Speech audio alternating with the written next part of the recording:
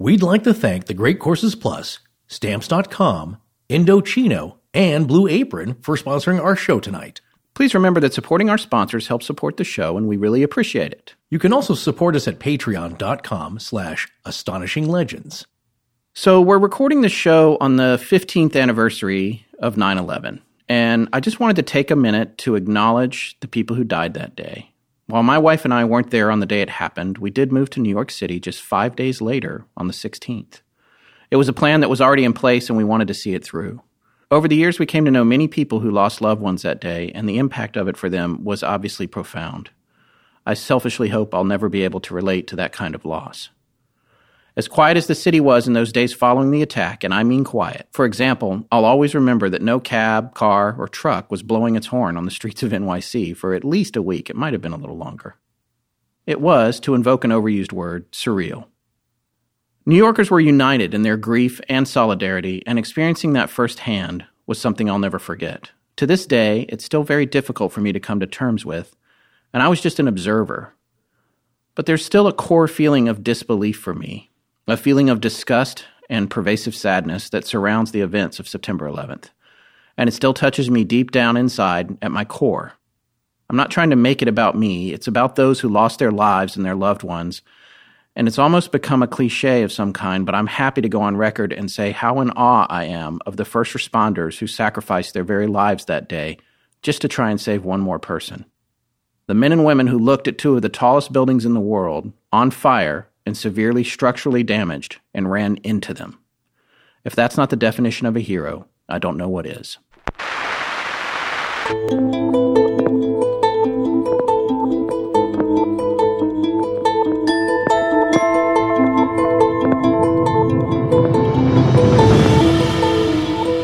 Welcome back to Astonishing Legends. I'm Scott Philbrook, and this is Forrest Burgess. Haven't you ever had a dream?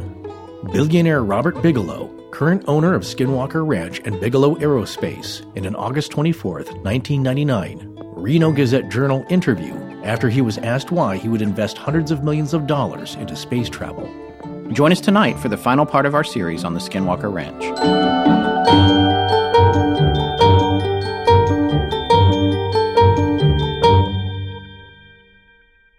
All right, so here we are at the last part of this series, which I got to be honest, I'm a little sad about. I feel like you could easily do 15 episodes just on Skinwalker Ranch and the implications of all the things that are going on there. Yeah, well, what a long, strange trip it's been. And I feel kind of bad because there is so much other material that we could have explored, but it is kind of tangential. And this one, we've had a few comments that it seemed to be all over the place.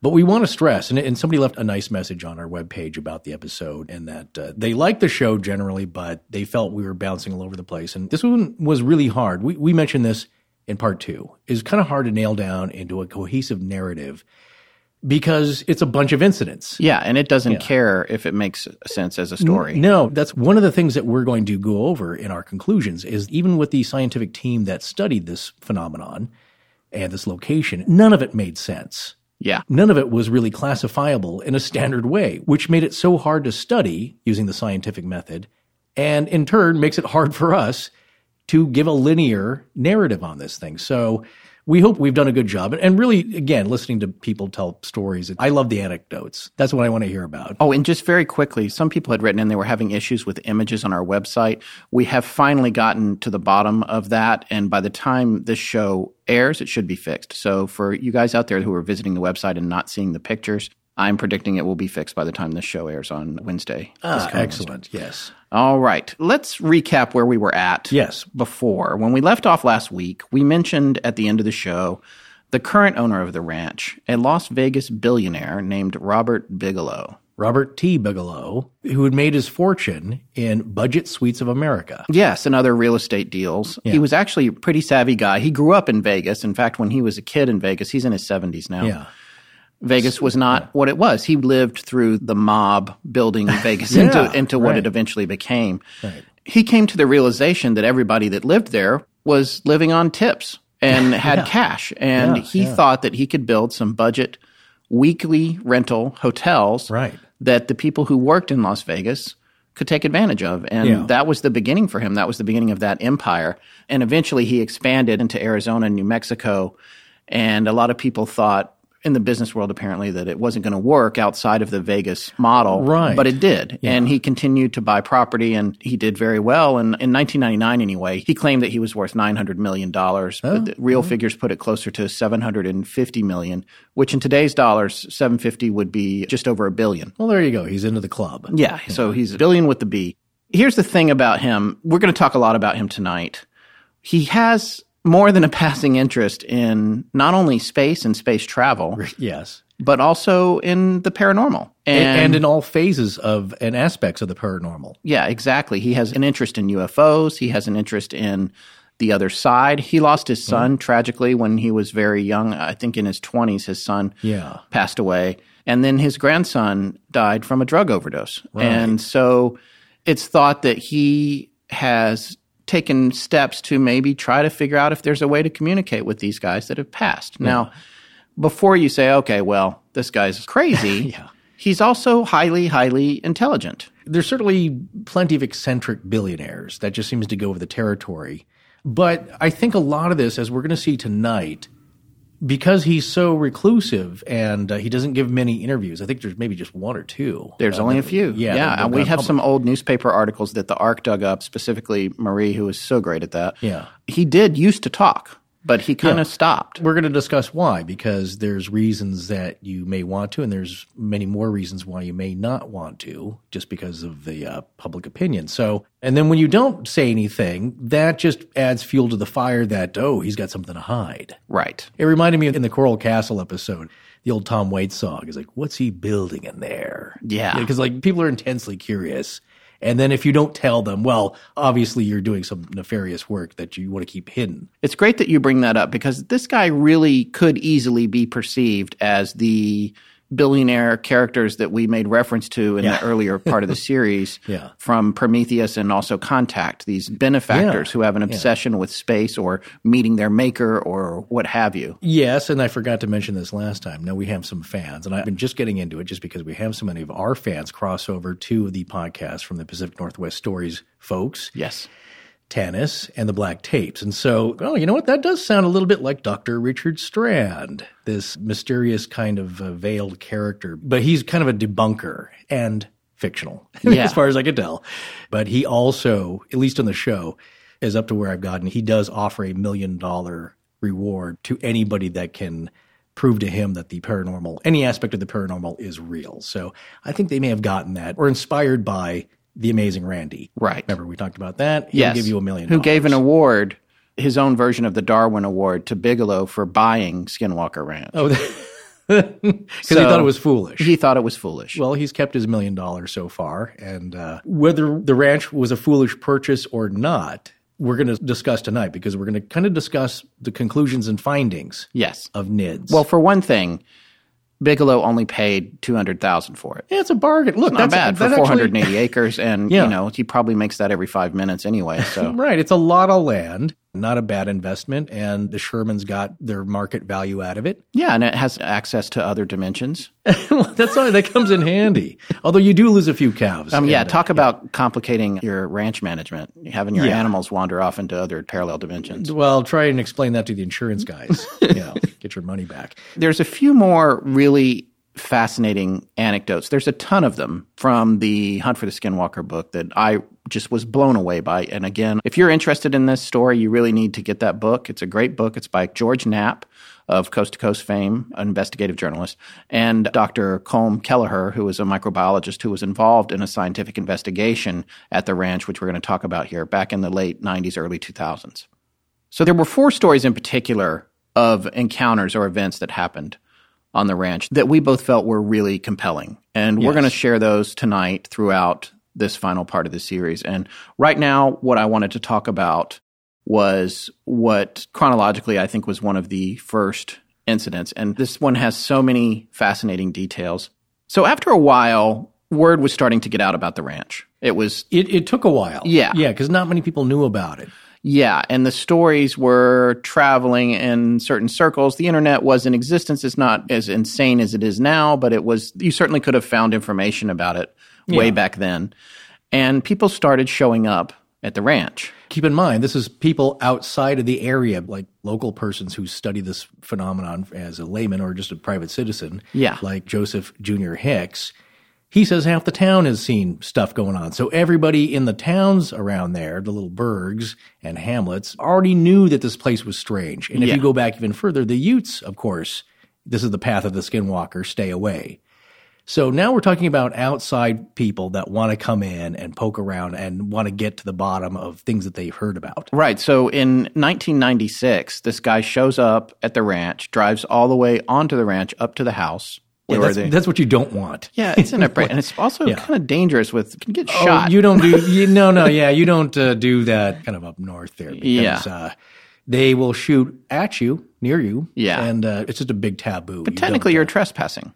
Yeah, of course. Especially if you're uninvited. There's gates there. I mean, there is now, of course, and we've shown one photo of it. Also, Ryan Skinner, who also wrote a great book that we just mentioned, Skinwalker Ranch, No Trespassing, and he's got like several others after that, which are great. But check out his website. We'll have a link to it, skinwalkerranch.org. He has more current information because the Knapp Kelleher book leaves off in the early 2000s, and Skinner has written material from that point up until now and is doing ongoing investigations not only at the ranch but at other properties in the United States that seem to exhibit similar phenomena. Yeah, it's very thorough. If you want it, it's your one-stop shop there to go and get everything you want to know about Skinwalker and then branch off from there. So right. So the guy drives up. It's a large guy. I guess he's like 6'2". He's got blonde hair. He climbs out of his truck and he says to Terry that he had heard about the ranch and that he had come to meditate on the land. Oh, so Terry's out there with his son, and I guess he reluctantly agrees to let this guy come onto the property. So they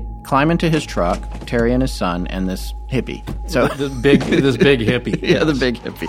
So they drive back into the ranch. They're driving. They go about a mile, and they come up on this field. And the guy says, "Stop! I want to go out there into that field." He's getting a good vibe. Yeah, he's getting a good vibe. So they stop the truck. The guy gets out. He walks out into the field about 90 feet, or 27 meters for you imperialists. We had some people requesting. Oh, really? Okay. But he gets out into the field. He's standing in the field holding his arms out like Christ the Redeemer, the statue in Rio. Yes. And as he's standing out there, he starts to meditate. Terry's standing back from him about, I think, 30 feet or so, something behind him. This is really nice of him to take his time out of his day to go let this guy stand in the field sure. and meditate. Yeah. So the guy's standing out in the field, meditating for a few minutes. And then Terry hears something unusual coming from a copse of trees. You just had to work in cops. Yeah. Okay. Well, I like it too. So yeah, you're wearing trouble. And I got it from Kelleher. He wrote it in there in the book, in The Hunt for the Skinwalker. It's a stand, the tree And I line. loved it. I had to look it up. He hears this bell, and he thinks, that's odd. I've got over 24 cattle. Not a single one is wearing a cowbell. Oh. So he doesn't really know what it is. So the man's still standing in the field. And then Terry hears the sound again. More cowbell. Yeah. Exactly. Okay. More cowbell. Yeah. But the meditator, the hippie, he didn't seem to hear it. Then Terry noticed something in the trees. Something moving up in the high level of the trees and the upper branches. We couldn't make out what it was, but it seemed like it was jumping from tree to tree. That is unusual because we don't have animals. We're not in the like jungle. That. No. This is the desert. In New England, you might have a fisher cat, which is kind of like a wolverine, and sometimes they'll climb up in the trees. Yeah. You might have owls, eagles even, but right. No monkeys, baboons, nothing that jumps from tree to tree, really. It's that big. But he's starting to get concerned. It's like, uh-oh, here comes a ranch special. And then this thing comes out of the trees and is making a beeline for the meditator. Yeah. Who still hasn't noticed it. Well, I'd be annoyed too. But the problem is, Terry can't see it. He can see that it's there, but he can't really see it. That's right. And it's like this large animal that seems to be bounding across the field towards the guy who's meditating. But it's partially invisible. And he and his son described it as looking almost exactly like the Predator did in the movie Predator, the alien, when he would turn on his camouflage. Right, his masking. They saw that movie much later, and I guess when they saw it, they were watching it with Gwen, and they both said, "That's it, that's what we saw." Oh, my God. Yeah. Without the dreadlocks. Yeah, without the dreadlocks. So this thing is running across the field, and then it stops right in front of the hippie. Yeah. Right. And it lets out the loudest, deepest, most frightening, guttural roar that you could possibly imagine.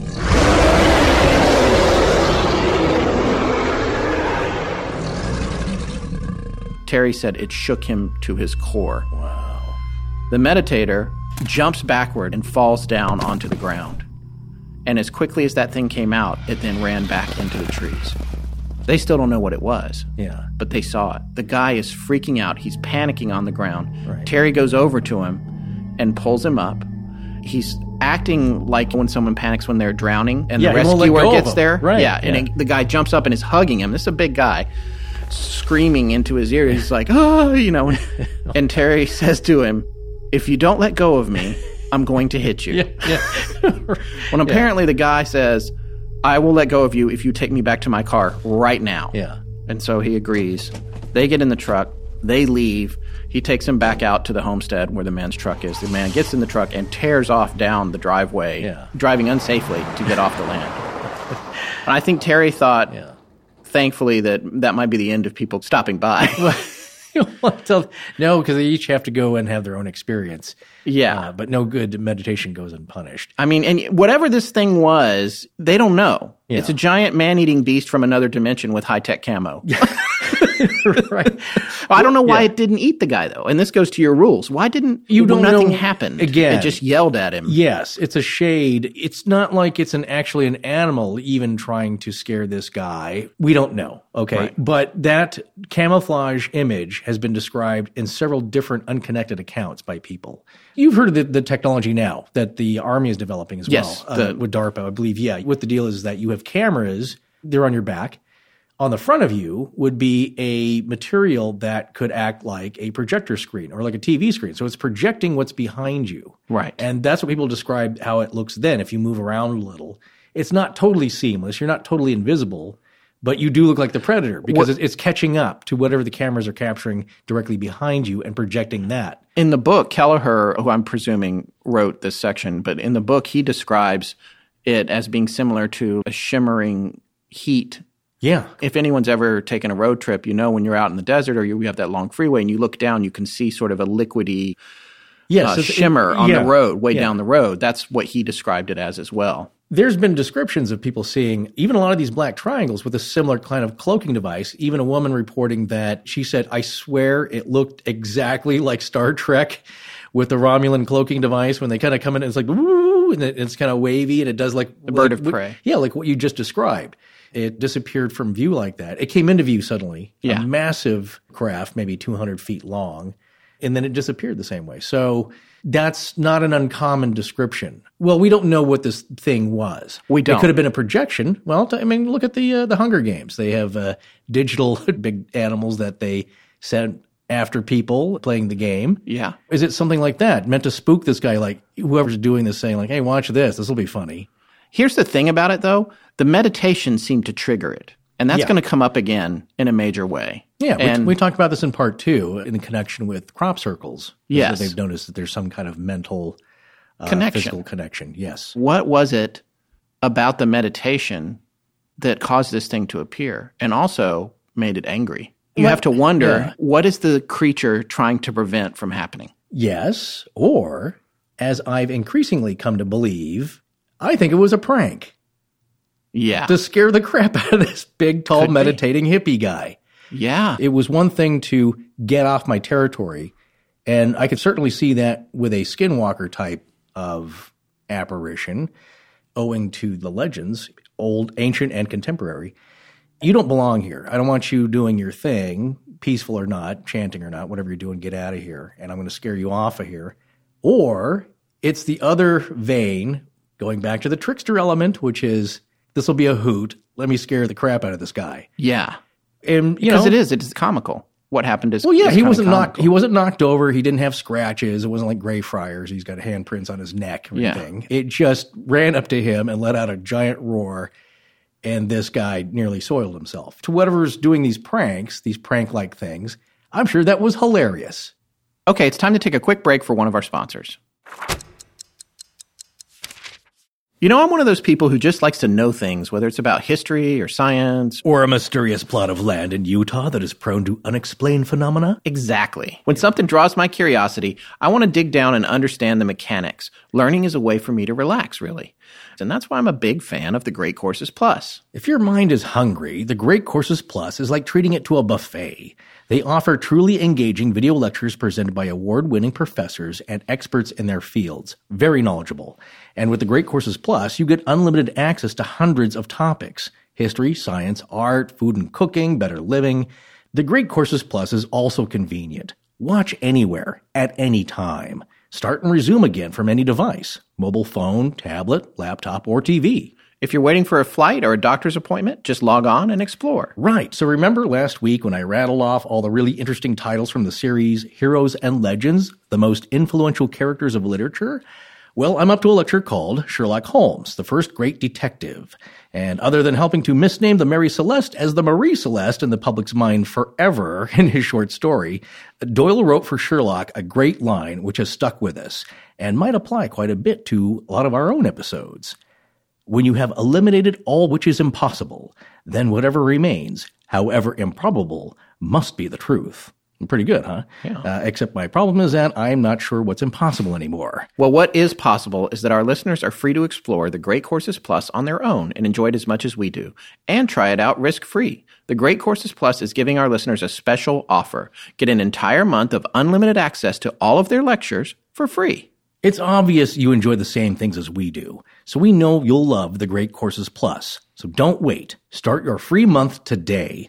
Go to thegreatcoursesplus.com/legends. Remember, thegreatcoursesplus.com/legends.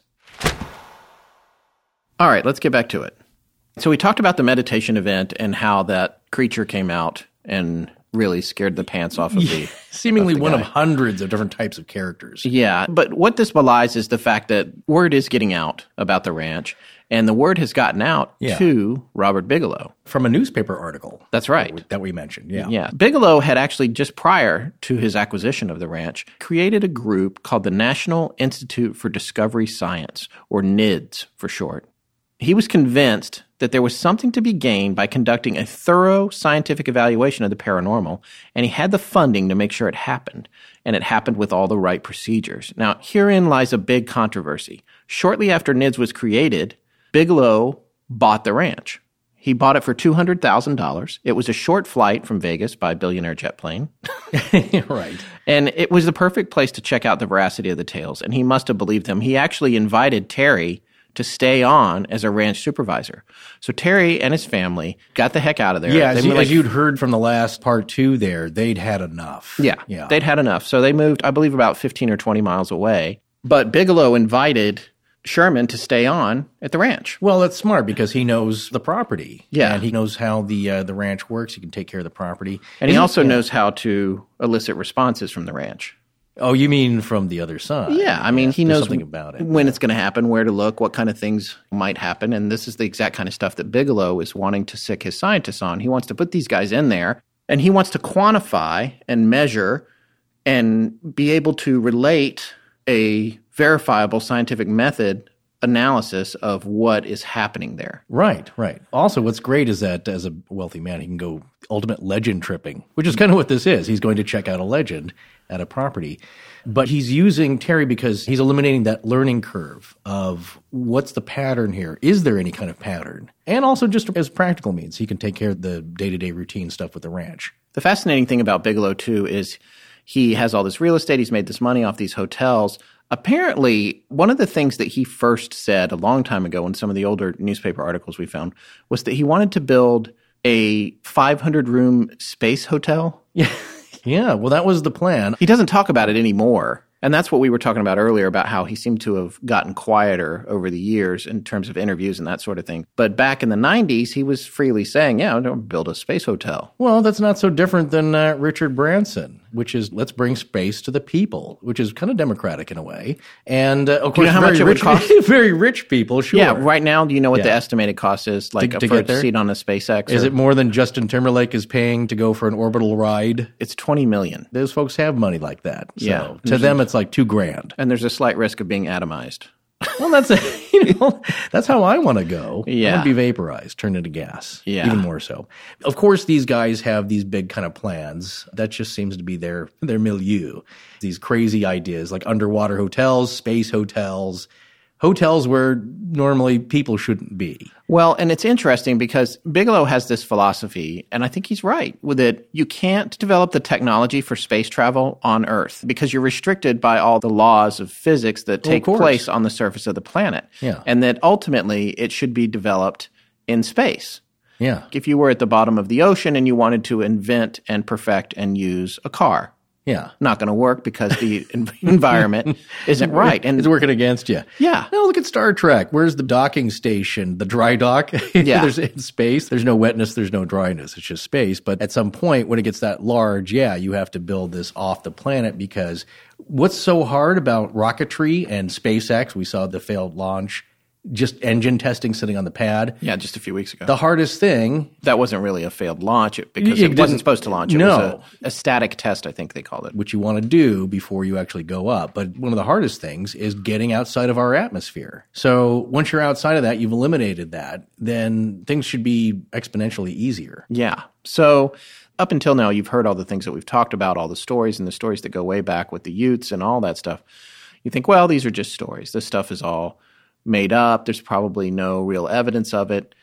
This is a real person spending real money to come and ascertain whether or not that's true, who clearly believes that something is actually going on there. And a lot of stories like this, which you may hear or relay about a spooky thing that happened somewhere or some goings on, nothing like this really happens. The story just kind of dies down. It doesn't go on to be investigated by scientists, which is what the whole purpose of the NIDS group was. Right. But there's reasons for that. Yeah. And part of the reason might be it's the nature of it being observable in a way and other outside influences, really. And they'll tell you that as part of their final report. And the other thing that some of the insiders have said is that they were being worked against at every turn. So when you come to do this as a scientific study, it's like you don't really have germs plotting against you. Right. They're there to be observed. Yeah. Then you have the whole Schrodinger's equation, Schrodinger's cat, all these different elements about the scientific method and applying that to something this anomalous. It may not always work, and it didn't seem to work here. But Colonel John Alexander has said, like, well, look, if you went there, you would experience boredom. Right. Most likely, because you have to realize all these stories that we're telling you now, and I think we may have mentioned this also in part 2, we're compressing all the time here over several years into several hours and hours of events of telling you these stories. Yeah, of course. So it sounds like a lot was happening in a short period of time, and relatively to these types of events, it is. And I've often noted this. It's like people who say, ask anybody, have you ever seen a UFO? Well, I saw a light that was zigzagging off in the distance. It wasn't the space station, I'll tell you that. Or they think they saw a ghost or whatever. Well, how many times does it happen? I don't know, once in my life, twice, 3 times. These are rare life events for most people anyway. And so what's unusual about this place is that a lot of weird, different things have all happened within, a long span of time, over years. But that alone in itself is unusual and worthy of note. Yeah. Let's talk a little bit about NIDS. He had put together a serious team for this, and I believe Kelleher talked about essentially a job listing, asking to be involved in this. And Kelleher wasn't involved in it. He has a doctorate, I believe, in microbiology. Yes. Mm-hmm. And the other people who were involved, who were named, are also Eric Davis, who has a PhD as well, possibly in physics. He's a physicist, I believe. Yeah. But then there are other folks who didn't want their names used, who stayed anonymous, who were involved, because when you explore this kind of thing as a scientist, you can be branded a crazy person. Most assuredly. Yeah. Is that even people who don't think you're crazy don't want to be tainted by association. Yeah. They're trying to get papers published. They've got tenure at universities, and other folks don't like to see anything related to that because that just puts the wacko label on you, right? Even if you're remotely associated with it. However, I will say Bigelow did put together real, genuine, bona fide scientists together. Yes, he did, and he gave them all the equipment they asked for. And they were able to make as close to an official study of the events at the ranch as anyone could possibly do. Additionally, there was a member or a consultant to NIDS, a colonel that you just mentioned. Yes. Colonel John B. Alexander, I believe. Retired. We mentioned this in part 2. There's a 7-minute interview with him with Alejandro Rojas, right, of Open Minds TV. We have a link to that, which it's worth watching. One of the things that Alexander says in that video and in other interviews is that for some reason, whatever was happening at the ranch did seem to be focused on Dr. Davis, the physicist. Yeah. Somehow there was a connection there, which is fascinating because it does seem to focus on certain people, which might explain things like Garth Myers saying he never saw anything. Maybe it wasn't interested in him, whatever this phenomenon was. Right. Either Davis was sensitive to these goings-on. Right. Or the phenomenon and the goings-on were sensitive to him. And if there's other people who didn't see it, that would mean that maybe they weren't sensitive to it. Or, conversely, they weren't of interest. It was just this individual. Why were those 3 skinwalkers trying to climb the fence of that one white family? Yeah. Because they had something special. They had some kind of powerful mojo going on with them. And the other thing that's really fascinating is that Alexander describes the phenomena there as a precognitive sentient phenomena. And we mentioned the precognitive part of this in an earlier episode. I think I made a Minority Report joke about that. Right. But there was something about the things that are happening that seem to know exactly who they're dealing with. It's even with the hippie who was meditating out in the field. Yeah. It's like you said, the trickster element, I'm going to mess with this guy. I know what this guy is. I know he's a visitor. I know he wants to experience something. Yeah. He's come here, and I'm going to give him his money's worth. Let me see if I can make him poop his pants. Yeah, exactly. So and what is that about? Why is this thing toying with people? And it's the same thing that Terry and Gwen described when they were dealing with the blue orb. It seemed to know what they were thinking. And the other thing that happened to the NIDS team over and over again was that whatever was happening at this ranch was aware when it was trying to be measured. Yeah. And that created a problem for them. It created a problem for the scientists.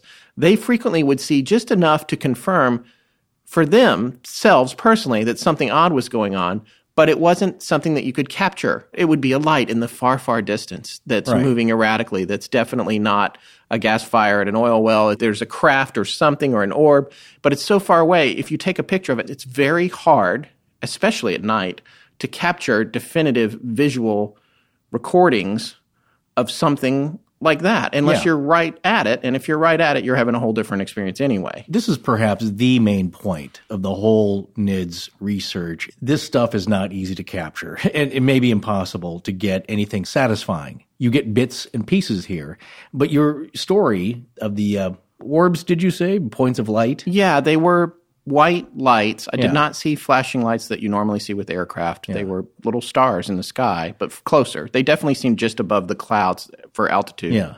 This is what's fascinating, and it points to the aspect. There are elements of this that ring true, that from these stories, that's how we piece together these bits of info, and that's really all we have to go on, especially as private citizens. We're not going to get to the deep, dark files out there in the world about who knows what and what's really going on. But what you can do is from these anecdotes, if you believe them, is kind of piece together a picture. And so one element of this, that what you just described, reminded me of an interview with UFO sightings. Knowing these topics were going to come up again, I was making notes on these shows I was watching. This one gentleman who's retired, his hobby is astronomical photography. So he's got a telescope, he's got his SLR, and he's got state-of-the-art equipment, poured all his money into it. And he lives in Florida, which, they see a lot of UFOs there. So he has this deck, and I think he points the telescope up at the stars at night. But he happened to see something, I think, kind of in the afternoon in the daylight. And it was the shimmering kind of craft. And he could see it with his naked eye. So, of course, perfect opportunity. Takes the telescope, points it right at this object, which is just off the water. But he could see that this is stationary. It's hovering. It's not an aircraft. It's not a helicopter. It's not moving. And he hooks up his SLR, and he's like, I got this. I got all the right equipment. It's daylight. Zooms in on this thing. He said, here we go. This is going to be in focus. He takes the picture, takes several. It looks exactly the same as it did with his naked eye. The photo that he took with the telescope, with the high-end DSLR attached to it, didn't look much different than what he could see with his naked eye, as far as like it being kind of shimmery and blurry. That's interesting. Isn't it strange? Yeah, so there was no improvement with the added visual tech. No. So who knows what that is? I don't know if that's a cloaking type thing to kind of, it's a scramble suit for the UFO, so it's not totally observable. But that's a pretty common thing. You hear people taking pictures, they don't come out exactly as what they saw with their naked eye. Well, speaking of pictures, we should talk about the camera incident, because John Alexander, when he was asked in that interview, yes, what is the one thing that really stood out to you? And what was his answer? Well, he said, well, of course, there's several. For you folks that want hard scientific evidence, they basically had 4 telephone poles spaced on the ranch, kind of out in the open there. And on top of these, it was kind of like a camera platform. So they had cameras on each of these poles pointed in all directions and at each of the other poles. And also, this was in the area where the calf had been mutilated earlier. Yeah, it was an area where the cattle could graze openly, but had experienced different phenomenon. Yes. So they thought this was a good open space. There's no obstruction of trees except way off in the distance and bluffs to the other side. Yeah, so maybe we'll catch some orbs, or we'll catch something happening to a cow, or we'll catch, any number of the phenomenon that's been there before. And they put those cameras up, and for a whole year, absolutely nothing happened. Well, Not one thing. Yeah, that's what Colonel Alexander was saying, because people would say, like, well, I want to come visit. And it's like, you're not going to see anything. 99% your chance. You're not going to see anything. It's a ranch out in the desert. There's nothing going on. But if it was going on, this is their attempt to capture whatever it was, at least on video. And so one night around 8:30 p.m., remember, this is up north, so they have daylight longer in the summer than we do. So 8:30, plenty of light to see. They noticed that the cameras had gone offline.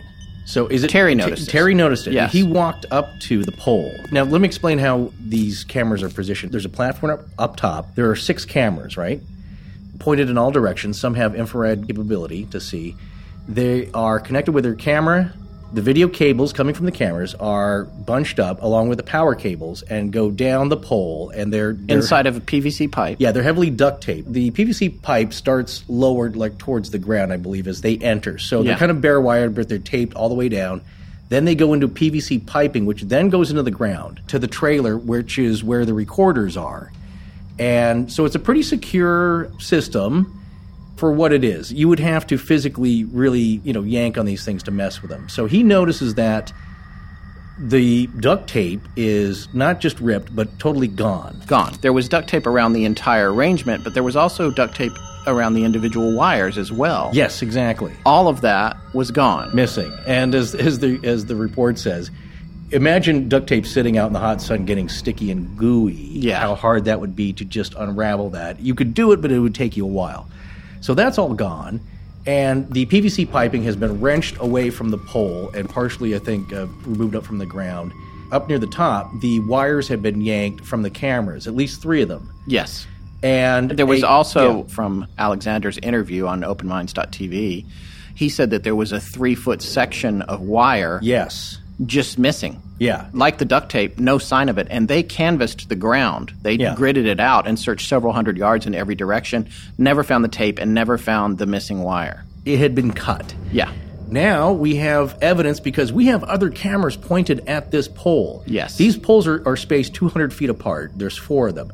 And the other ones will have a camera pointing back to pole number 1. So we should get this. We should have this on tape. The other ones were running. So, of course, they all rush back to the trailer, and what they noticed, Scott, as the timestamp gets to 8:30, they're glued to the TV. They're looking at this monitor and the playback. It goes to 8:30. It goes right past 8:30. Nothing happens on the tape. Right. Now, and this is on the working camera. And not only is nothing happening, there's cattle munching on the grass there. Yeah. As Keller says, munching. I love that. Yeah.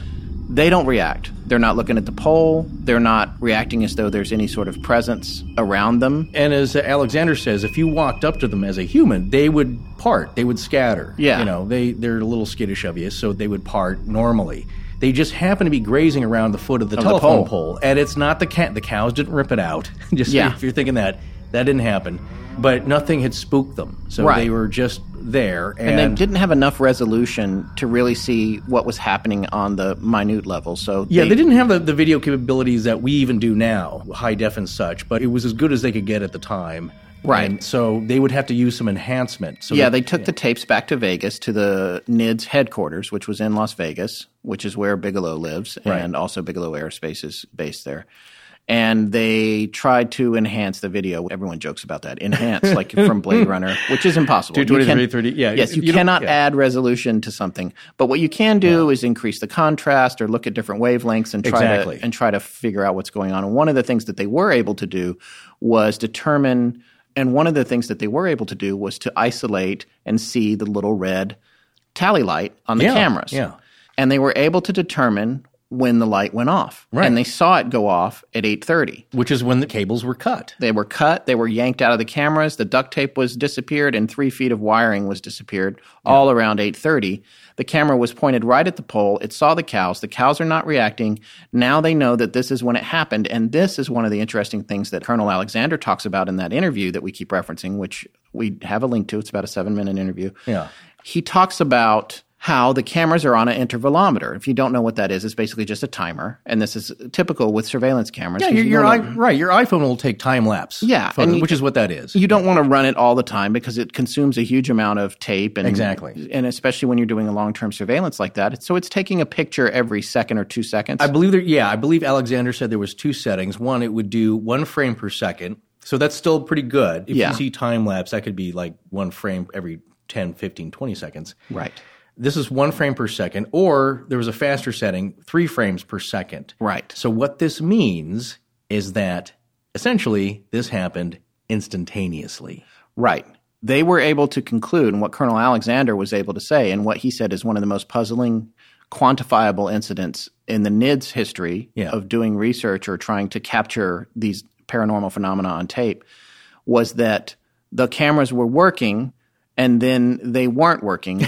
Suddenly. And all the damage that happened would have had to happen in the span of about a second or a third of a second. Yeah. So wrap your head around that, folks.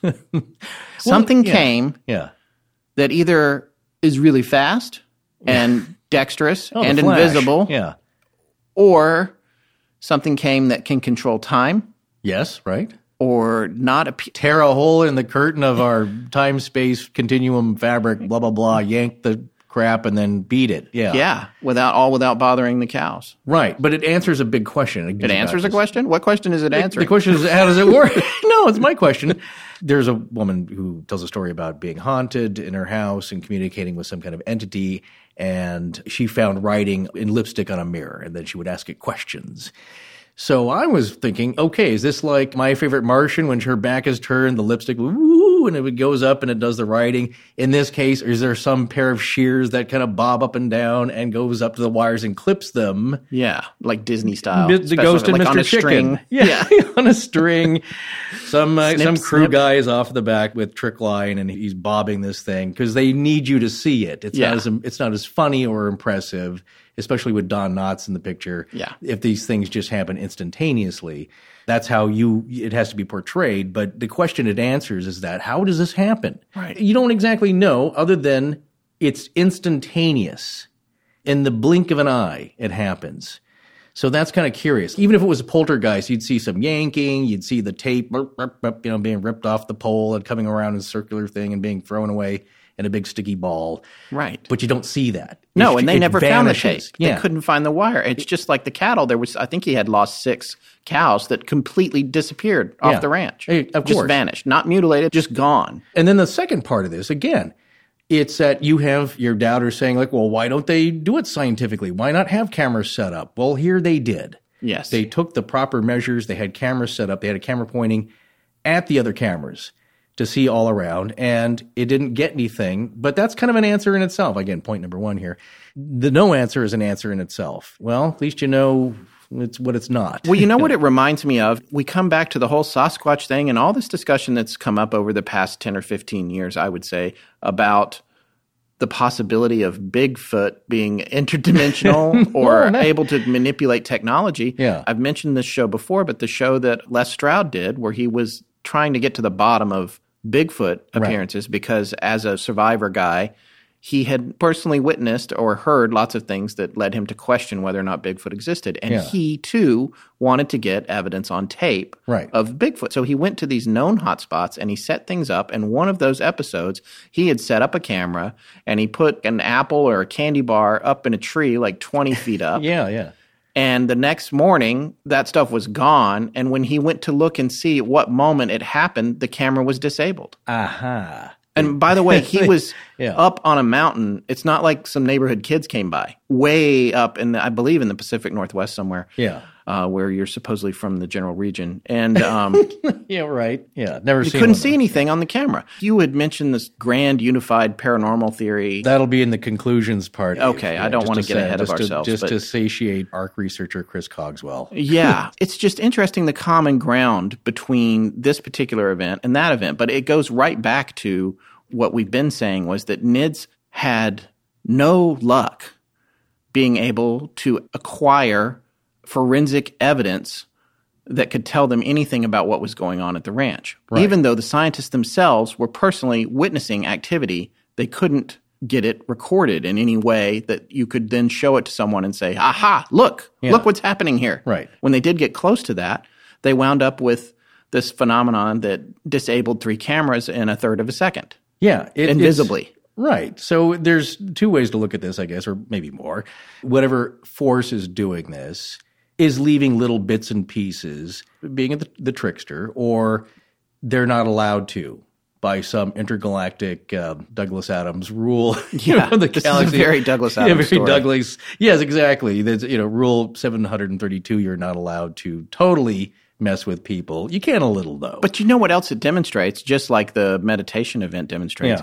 It demonstrates an understanding of our world and our technology, even at the most basic level, to know what a camera is and what they were trying to do there with the cameras. To specifically come here from, getting way off the ranch here, not to use a to use a phrase, to come here from another dimension or whatever, and specifically to disable what, by all intents and purposes, if you can travel from another dimension, is archaic technology, just to prevent us from being able to ascertain what these things are. That in itself sends a message. Why would these things even care if we got them on camera? Why? Well, I'm at a loss for it. For the first time ever.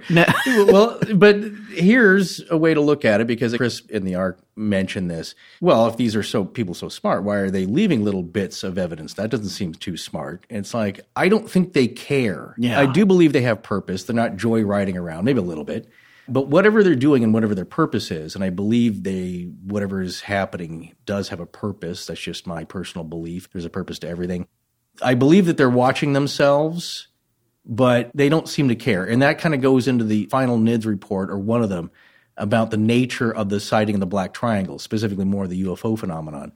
It does not seem like a stealthy deployment of secret aircraft by at least governments, because they don't do it that way. You don't just parade these things around on the highway and then people are seeing them, but not getting many photographs. But occasionally you've seen some evidence that may be something like that, but certainly lots of descriptions of sightings.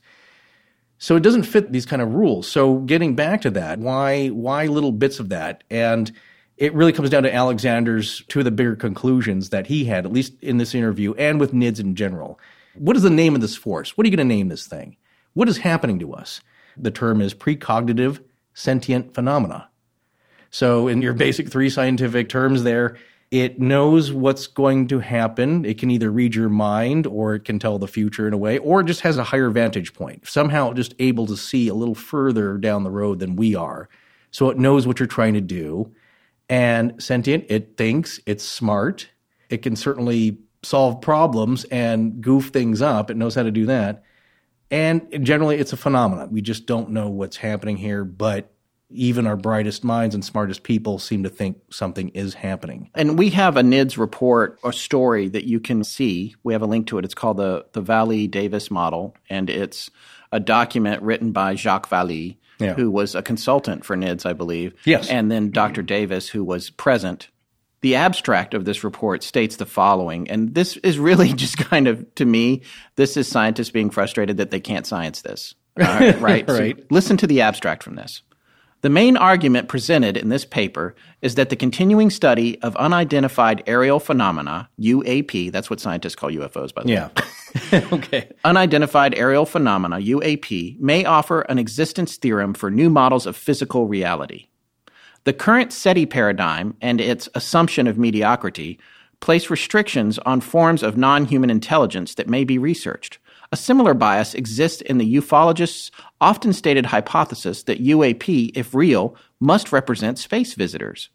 Observing that both models are biased by anthropomorphism, the authors attempt to clarify the issues surrounding high strangeness observations by distinguishing 6 layers of information that can be derived from UAP events. Namely, number 1, physical manifestations, 2, anti-physical effects, 3, psychological factors, 4, physiological factors, 5, psychic effects, and 6, cultural effects. In a further step, they propose a framework for scientific analysis of unidentified aerial phenomena that takes into account the incommensurability problem. So you can see that people are taking this very serious. Now, this particular report isn't necessarily specifically talking about Skinwalker Ranch, but it is talking about the NIDS approach, how to quantify this kind of stuff. Right. And the ranch specifically has all of these different layers, the psychic layer, the physiological layer, and then the cultural layer is, for example, the legend of skinwalkers among the Utes. What we were trying to do before, and maybe it seems like this is why it jumps all over the place, we're connecting hundreds, maybe thousands of years here. Yeah. And that, what does the NIDS team end up with? What John Alexander says, asked by Alejandro, is like, what's going on here? And he's like, well, we're back to the trickster. Yeah. So who mentions first the trickster? The very legends at the beginning of humanity and all the way through this trickster element, this conscious being. It's Q from Star Trek. He's messing with you. He's causing Captain Picard all kinds of headaches because he can, and in the process trying to teach him a lesson, I guess. You know what else it has a lot of common ground with is Gremlins and the idea of Gremlins. And I'm not talking about the silly movie from the 80s. I am telling you that I want to do a show on Gremlins, and I have been doing some early research on it, and specifically as it relates to aviation, and it is freaky. And there are lots and lots of stories with witnesses, World War II pilots. It is unbelievable. It's enough to look into. Yeah, and the nature of what's happening to these guys in their planes and the damage is exactly the same MO. Yeah. It's about messing with things and trying to cause problems and doing it in such a way that it's – Landis covered it very well in the Twilight Zone, the movie, with the thing on the wing tearing the engine apart. That's exactly the kind of stuff that it's doing. And the same thing is happening to these cameras at the ranch. What is the desire to come here and mess with us? Well – from wherever you came from. And where are you when you're not here? Well, more importantly. Maybe we're the ones intruding.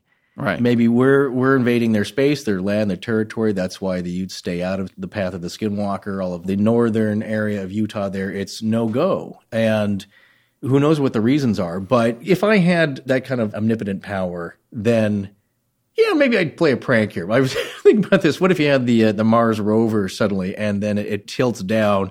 Somehow I was able to leave like a crumpled up Subway wrapper with a half-eaten meatball sub just sitting there on the ground like, the what? That's not supposed to be there? What is going on? It would blow people's minds. It's like, check the feeds. No, it's there. And we don't know how it got there. My God, that would just turn everything upside down. Well, people are being messed with. But like I said, the elements that they're describing go way back to the first legends of the Skinwalker, being able to read, at least with the Navajo tradition here, being able to read your thoughts, luring you out to the open and playing tricks on you, scaring you. Before we walk away from the idea of the trickster, I did want to point out one other thing. Pretty much everybody, especially when you're a kid, has done something to mess with a lower life form. Whether it's using a magnifying glass to burn an ant to death, or moving the cheese in the maze and watching a hamster try to find it, or playing peekaboo with your own child when they're a baby. You are doing things that are beyond their comprehension. Or, and I feel bad about this, but when I was a kid, sometimes I would put some sticky tape on the back foot of a cat. Oh, yeah. Which is they do a little dance, don't they? Yes, it's I would laugh until I was crying. I know. And I'm not promoting animal cruelty. Don't try this at home. But the point is, the cat doesn't know what tape is. It's just, I can't get this thing off my foot. Yeah, I don't like this feeling. And I think it's funny. Right. So that seems to be what's happening. So maybe we can assume that a higher life form is coming here and it's putting tape on our foot. Yeah, it's a cat that's maybe bothering you. These things are annoying. Let's mess with them. No, that's what they're doing. Well, yeah, these things being humanity. Right, in a very much more gentle way. It's like when you play fetch with your dog and you've got the ball, and then there's one time where you act like you throw the ball. Oh, so you don't. The guy, ooh, where did it go? And then and it's like, no, I still got it. And the dog's like, I don't care. I just want you to throw it next time. And then there's only so many times you can do that, and then finally it goes around behind your back, like, oh, you stole the ball. Like, the dog doesn't care. He just wants you to play with him. So in these cases, it's like from demons to skinwalker to UFOs, because I believe them appearing in the places that they do and not trying to be secretive, again, going against a government rollout of some kind of top secret craft. It doesn't fit that profile. Well, and I read in the research too that, another complicating effect here is, we can talk briefly about Gary Hart. Before you do you want to go into describing one of the final elements of encounters here that I consider pure trickster? You know what? We'll do that in a minute, but right now it's time for our next message from one of our sponsors.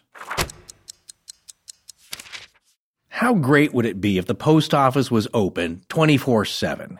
You could avoid the lines, go anytime you wanted. I don't know. I still think I'd have an allergic reaction to going. That's the only time you can get in and out would be like 3 a.m. And I live in Los Angeles. I'm not about to go to the post office at 3 a.m. Point well taken. Yeah, that's why we love Stamps.com. No limited hours. We can get our mailing and shipping done as needed, and so can you.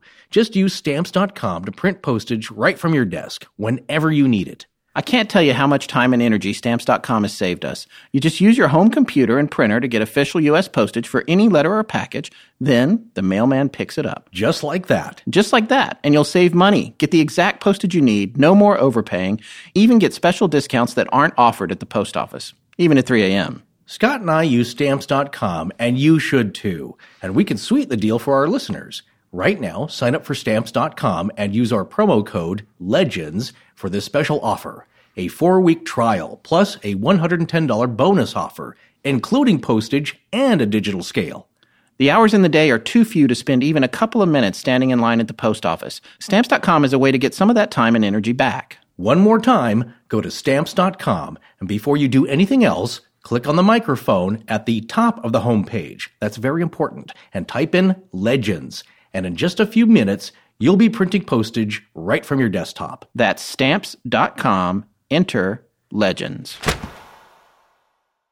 Okay, I had mentioned Gary Hart, but we're going to save him, by the way. It is not Senator Gary Hart. It is not the man that ran for president. Not the monkey business? Not the monkey business. Okay. But you were right. Before we go on to that, we should talk about the other story about the steer, because that one is a particularly interesting one to me because it demonstrates... several things going on. Yeah, it demonstrates the cognizance of the phenomenon at the ranch.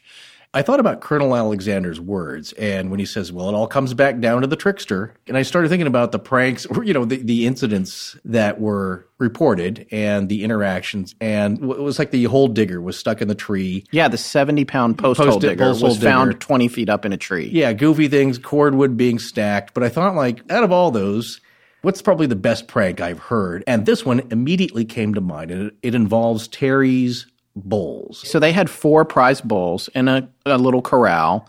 I think this was after they had already left the ranch. Yes, it was. It was because I know NIDS was involved in the follow-up investigation. Yeah. So the bulls were still there on the ranch because they had moved. I'm not sure that they had a ranch in their new home. I think that's part of the reason that some of the animals were stay behind with NIDS. Yeah. They have property, and of course you can keep a horse or two and a couple of cows, but not the ranching operation that they certainly had before. Right. So they were actually driving on the property, and they looked over, and it was Terry and his wife, Gwen, were in the car, and they looked over and saw those 4 bulls, and she said something to the effect of, this was in a private discussion between them. It's like, I am so glad nothing has happened to them. Those are our best animals, and we're very fortunate that they've been fine throughout all of this. Well, a prize bull, of course, can inseminate a lot of females, so one of a good stock can bring a lot of money and generate a lot of money with offspring. So and they had 4. These are prized possessions. And again, Terry knew what he was doing with animal husbandry. So it's interesting that you mentioned that again, because that's a little tidbit I forgot, was brought up. Knock on wood, thank goodness nothing's happened to those, because if it did, we'd really be screwed.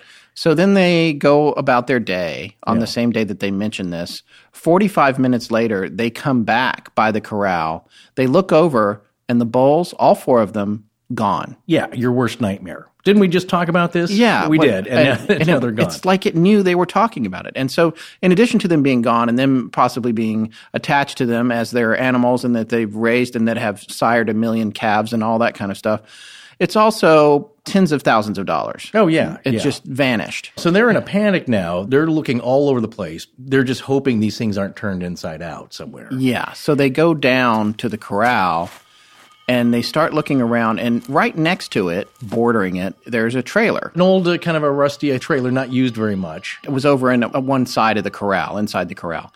So Terry goes over to this old trailer, and he realizes that something is inside. And he looks in there, and inside the trailer are all 4 bulls. Yes. They're standing in there, and they seem like they're barely conscious. And at this point, Gwen had gone back to the car, and she was crying hysterically. She was really, really upset. But he realizes they're in there, and he calls for her to come back. And so he looks in this trailer, and they're just standing there staring like they're not even awake, like they're in some kind of trance. Exactly. And then he gets their attention, and they start going crazy. Well, the first thing he noticed was that how did they get in there? And there's a handle, there's a latch. Yes. There's a spot for a lock. But instead of a lock, I believe there's like baling wire. Barbed wire. Imagine where the hole is for the lock. Yes. Into the latch. So basically it's wired shut. The trailer was wired shut. The animals were in there, and it was still wired shut. And on top of that, there were cobwebs on the latch. This thing was not meant to hold 4 adult bulls inside. So they were crammed in there, shoulder to shoulder, like sardines. Right. When he opens the door, it seems like they kind of snap out of this trance. They start to awaken. And then what happens? They start kicking and going crazy. And they start going nuts because they crapping everywhere. Yeah. Well, they don't. Lots of snot and poop comes out of cows. Right.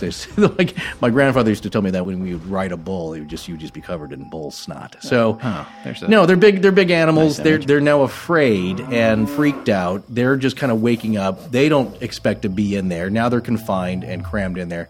So yeah, they started kicking the crap out of the trailer and each other. That must have been a sight. Yeah, but they do get out, and they're okay. But at this point, the NIDS team, the scientists, are on site. The ranch does belong now to Bigelow, and so they get word of what's happening. They come out to examine. They're videotaping everything, trying to figure out what happened. And they reported there was a strong magnetic anomaly around the trailer. So they had the gear to measure this, but it was decaying. The magnetism was decaying, and within 48 hours, it was gone. So like an aftermath, a residue. Yeah, of some kind. Effect. However this happens. Of magnetism. Yeah. Yeah, so there's people who've been claimed to have been taken by aliens, abductees, experiencers, and they claim they were passed through walls. Right. So particle physics, the subatomic level. Can things be jostled? Buckaroo Banzai? Can you travel the space between atoms? It's not totally crazy that you could pass something through. Well, I just remember a physicist, I think it was in Brian Greene's The Elegant Universe, I believe. It was on PBS. I remembered this anecdote, or I guess a saying, in the subatomic world, you can press your hand on a wall 10,000 times and usually nothing will happen. However, the 10,001st time, your hand could go through the wall. The rules are that loose on the subatomic level. So it's not that insane. But on the prank level, it's like a 2-layered prank. 1, the bulls are missing. You freak out.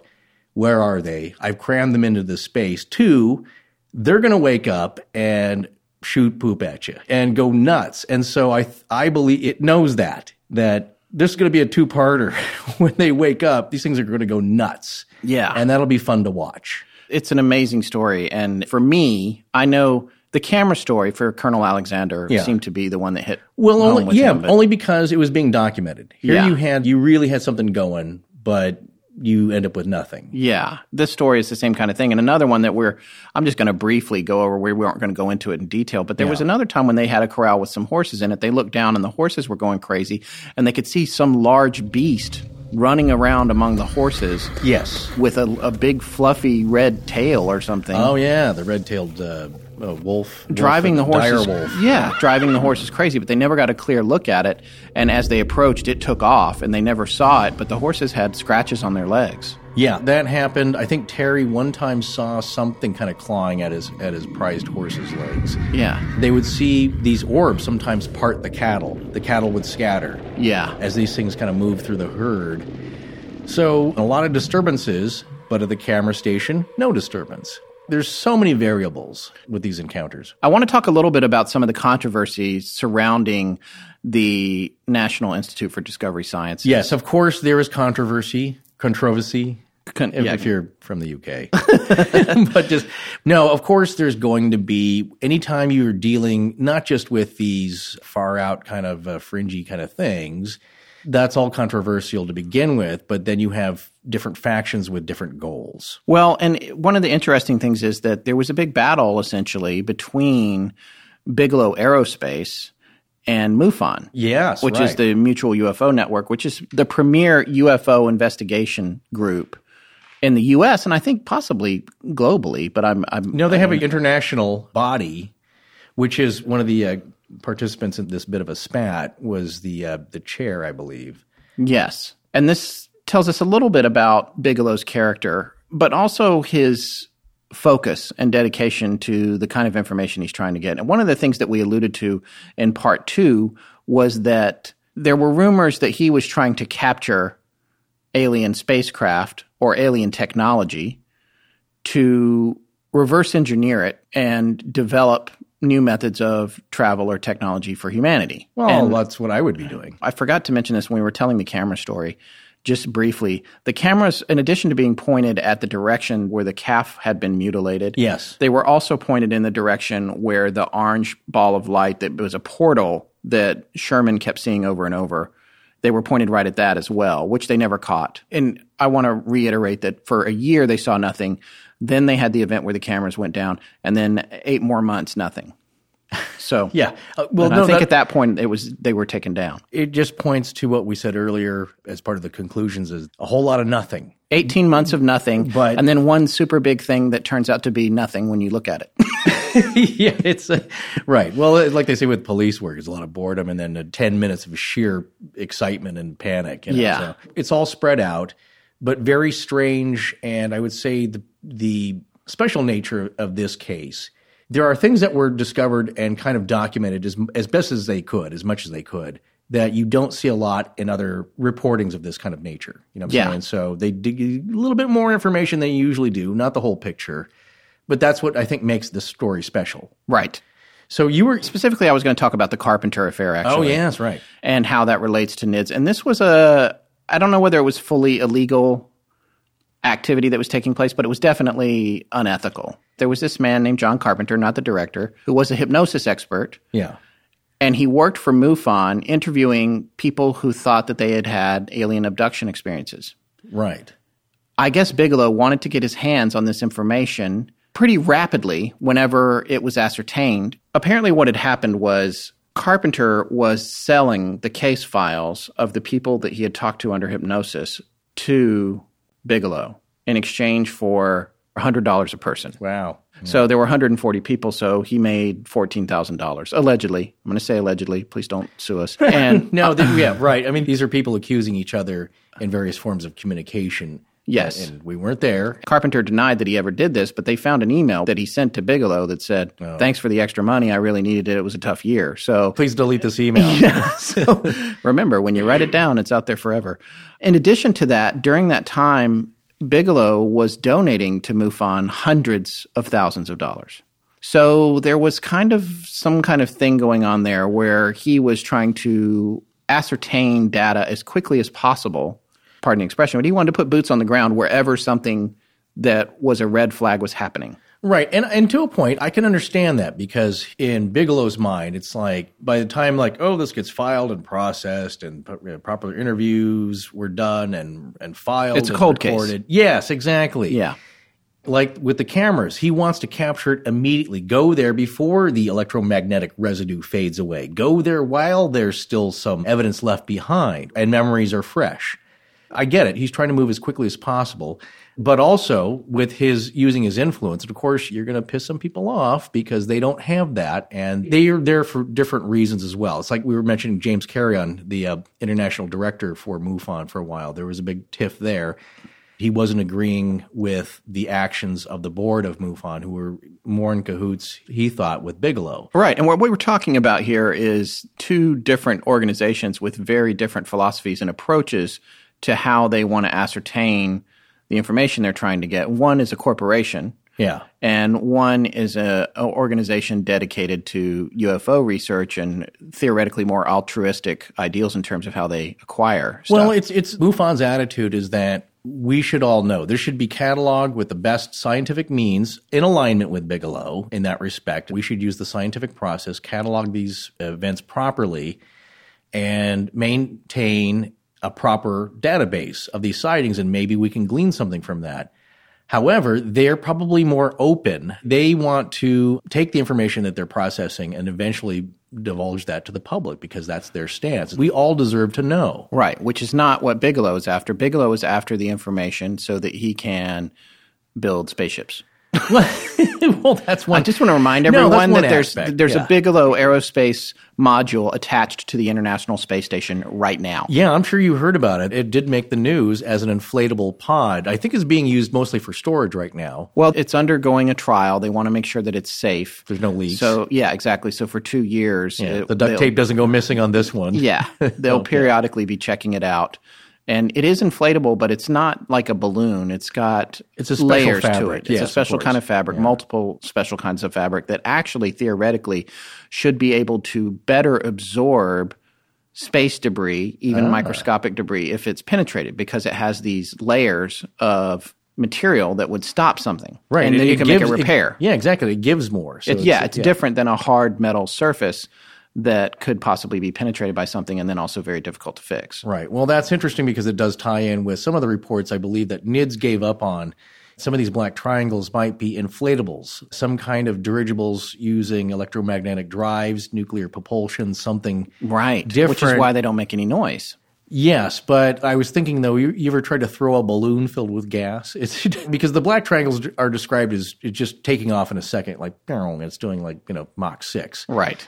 So I don't really see how an inflatable can do that with my limited knowledge of physics and aerodynamics, but who knows? That was one theory. I think they kind of moved away from that, but they were toying with that at the beginning, that somehow these are maybe some kind of airships using gas and pliable inflatable shapes. Kind of funny that that's what they ended up selling to NASA, making a profit. So it's a real viable company. You can't just be doing, look, I'm sure he's getting some hotel money here and there, but this thing's got to be supporting itself. He's part of an initiative that is pioneering the relationship between private enterprise and NASA. Yeah, well, Elon Musk is too. So, exactly. Yeah. So the thing is, his profile is so much more mysterious and lower than Musk or Bezos or all these other guys who are trying to get into the rocket game, the rocketry game. It's interesting. But whatever the idea behind it is, he was buying this information about alien abductions. He was trying to get high-speed access to any sort of credible UFO anomalies or sightings. Right. And he's buying the information and the channels to it. Exactly. And there's a funny thing. Here's something that we found out that you probably didn't know. I imagine there's a cross-section of our audience that listens to the granddaddy of all radio podcasts, broadcasts on paranormal activity, and that's going to be Coast to Coast. AM. Yes, Coast to Coast AM. And it's a great show. And George Knapp, who co-wrote The Hunt for the Skinwalker, is a frequent guest host on Coast to Coast. Yeah. But here's something about Coast to Coast that you probably didn't know. It wouldn't exist if it hadn't been for Robert Bigelow. So put that in your head there and let it slosh around a little bit. But he initially wanted to create a show called something 2000, Space 2000. I can't remember what it was. Oh, wait. Keeping Up with the Paranormal. Horrible. Like, here we go. I'm going to read this quote from Ryan Skinner's website, this paragraph. I just want you guys to listen to this real quick. Skinwalkers in Paradise? Yeah, skinwalkerranch.org. We did communicate with Skinner via email, actually. We reached out to him for an interview, and he did not want to give an interview, but was completely polite about it. He just said that they'd gotten kind of stressful, and it's not something he was doing these days. No slight against him, because imagine getting on the phone and having to do what we're doing, and you're not that prepared. You have to get their notes together. You got to prepare what you're going to say. He's doing other things for a living as well. Yes. And too much trouble, but he was open to talking. Yes, very gracious. Yeah, so we might do that later and maybe offer a little something later on down the line as far as a discussion with him. But here's from his website. In his book, Reading the Enemy's Mind, remote viewer Paul Smith relates that in 1992, Robert Bigelow put the wheels in motion for a radio show on the paranormal called Area 2000. Hosted by Art Bell and featuring reports from George Knapp, whom Bigelow has had a long association with. Knapp was given an exclusive to the Skinwalker Ranch story, and it also had covered the Bigelow space efforts. And Linda Moulton Howe. While Bigelow later withdrew sponsorship of the show, Art Bell continued with it, and it later evolved into the massively popular Coast to Coast AM. Oh, wow. So all you Coast to Coast listeners who had never heard of Robert Bigelow know that Robert Bigelow is the reason Coast to Coast even came to existence. Exactly. Well, you know what? These things don't happen unless you get some influential forces pushing them through. It was like with Hollywood, and nothing will happen with a project until a big name gets attached. Oh, suddenly now people are interested. That's right. Not that he's a big famous name, but Bigelow has the money and he's got connections and he can certainly get people's attention. Well, and he has his finger on the pulse of what is going on in the world of abductions and UFOs, clearly. Now, when NIDS finished up at the ranch, they disbanded. It was shut down. 2004? 2004, yeah. So a pretty good while ago. At least that's what we're all led to believe. Maybe it's still around. He still owns the property. He still owns the property. There's people on the property. What's happening there? I don't know. Are they still trying to check things out? Maybe, maybe not. Right. And this isn't the only ranch that has unusual activity. There's another ranch in far southern Colorado, not too far from the folks that I know that have some property in that area, about 60 or 70 miles away, I think, called the Redding War Ranch. Yeah, tell me about that. I'm not going to go super in-depth on it because it's its own story, but the reality is that this ranch had been a place that had similar activity to Skinwalker, not as pronounced, but for a long time, from the 50s or 60s through the 80s, you couldn't even go on it. There was no trespassing, even if your cattle wandered onto it, which is... How does that happen? It's atypical to not allow access to your land if you have a big patch of land like that and there's neighboring properties and it's not all fenced. The animals cross over. Of course, that's what I'm saying. How does he keep you from getting it back? Yeah, so, and this ranch apparently has these strange metallic buildings on it, which the owner says, hey, I build steel buildings and these are just deer stands. I guess a lot of people seem to think that it might be connected to Dulce Base. Yes. Which is a mysterious base that Forrest I wouldn't have even known about if Forrest hadn't told me about, that supposedly has all these underground floors, including a lower floor called Nightmare Hall. Oh, that one gets real crazy. If you've ever watched the Drew Carey show, remember Ryan Stiles worked at the kind of funky lab and occasionally there'd be an octopus chicken of something running in the hall. We're not kidding. We've heard stories similar to that. Now, those are seemingly greatly exaggerated, of course, but those are being propagated. So that one is a crazy one. If you heard Bill Burns' interview, remember UFO Hunters? He had a very popular show, ran 2 seasons. They proposed to do Dulce Base, which means sweet in Spanish, I believe.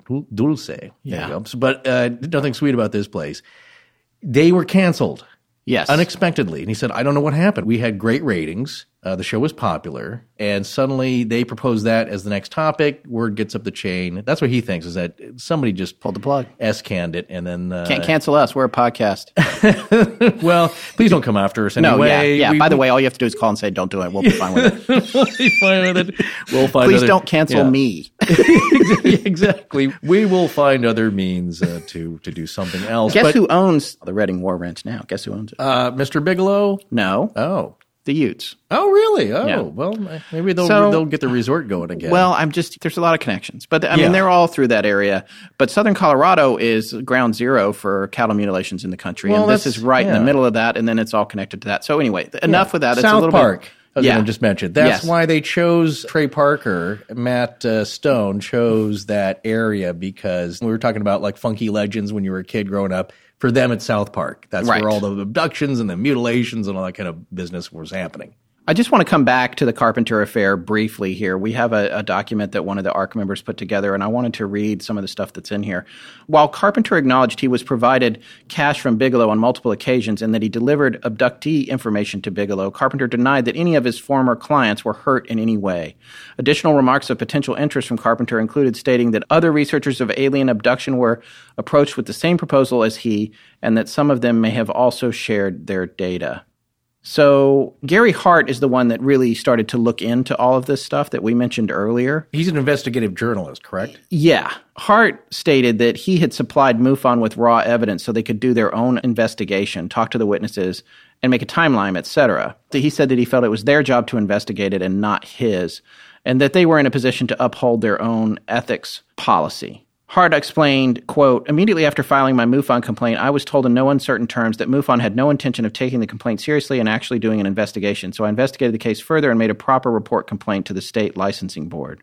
He really went after this because he felt that there was unethical behavior and improprieties. Well, it's people's medical information to a degree. Yeah. There was a particular abductee whose name is mentioned. I'm not going to mention it here, but who I guess was all wrapped up in this. And she was, devastated that the information from her hypnosis sessions with Carpenter was shared with someone she didn't even know, much less this reclusive Howard Hughes type billionaire who is obsessed with alien abductions. And by the way, Hart also seemed to think that Bigelow might be a pawn of the government and not even know it. So, of course, let's talk about Howard Hughes. I read his autobiography. There's a lot of fascinating stuff about him. He routinely worked to develop things for the government in secret, including the Glomar Explorer, which was a ship that was supposed to look like a drilling vessel, and when in reality it was built to secretly recover a submarine from the bottom of the ocean floor. And so this kind of stuff happens, and it happens with people in the position that Bigelow's in. I'm not casting aspersions on Bigelow's character. I think he actually seems like a pretty cool, mysterious guy, and I love that the world has people like that in it. There's a lot to consider with respect to some of these allegations. On the other hand, he seems to be a hard-nosed businessman who is interested in acquiring all the most current information he can as quickly as he can so that he may further investigate UFO sightings and other paranormal happenings. Right. Well, I look at it this way. He's still a private citizen, a businessman, and whatever the government has, and certainly they've got the treasure trove, they're kind of like the Vatican in this case, they've got the secret holies of holies locked away somewhere, if they do it all. So he's not going to get at that. But what can he do? He can set up his own institution. There's no laws against that. So you look at it, if he is a pawn, I don't believe that they're sharing information from him. Maybe they're pulling information from Bigelow. On the other hand, I'm guessing they have their own information. Right. And a lot longer than he has. Well, they certainly could swoop in and get a ranch if they wanted it. It wouldn't. They could still take it with eminent domain. Exactly. And just take it. Right. And they already took it from the Utes anyway. Exactly. So, well, another thing that John Alexander said, because he was asked in the interview, do you think that there's been any military or government meddling, any kind of collusion involved? And he said, well, no. Why would they care? Why would they care? It's a good point, because do they care about people's hypnosis sessions? About woo-woo kind of stuff? No. You're talking about the same organization, and by organization I mean the U.S. government, that pursued remote viewing with great fervor. For their own purposes, when they had a specific goal, and then they eventually gave that up. Yeah. So they have mild interest, but the point is that they did their own research. Right. They didn't set up another institution, because if they're gathering info, they want total control over that. They didn't want this passed through the hands of MUFON, so there's copies and whatnot. They're going to get their own doctors, scientists, here data, come the choppers. the black helicopters with the rotors. Yeah. It doesn't seem likely that they would need him to tap into stuff that they've already been experiencing and cataloging. And if you believe the UFO believers, then they've been doing this for years. They have a lot more information than he does. So there's no reason for him to want to collude with them. All right, we got one more really great story from the ranch, and then we're going to go to our conclusions and wrap this up as soon as we hear a couple of messages from our last two sponsors of the evening. Remember that skinwalking man beast with the blue and white checkered shirt that jumped out of the ravine and scared that poor family driving through the Navajo res? How could I forget? You know what would have made that situation a lot less scary? Well, do tell. If he'd have been wearing a custom-fit suit from Indochino. In fact, if they'd have had a tape measure, they could have hopped out right there and taken his measurements to send into Indochino so he could be on his way to getting his own made-to-measure suit in just 4 weeks. That's actually a great idea. They also could have just loaned him an iPad or something for a few minutes, and he could have picked from their hundreds of fabrics and patterns right there on the side of the road, provided he could get a signal or something. So that way he could get something that he would feel he looked marvelous in. Well, maybe that's why he was so upset in the first place. It's like the Incredible Hulk. Every time you shapeshift, things get torn up.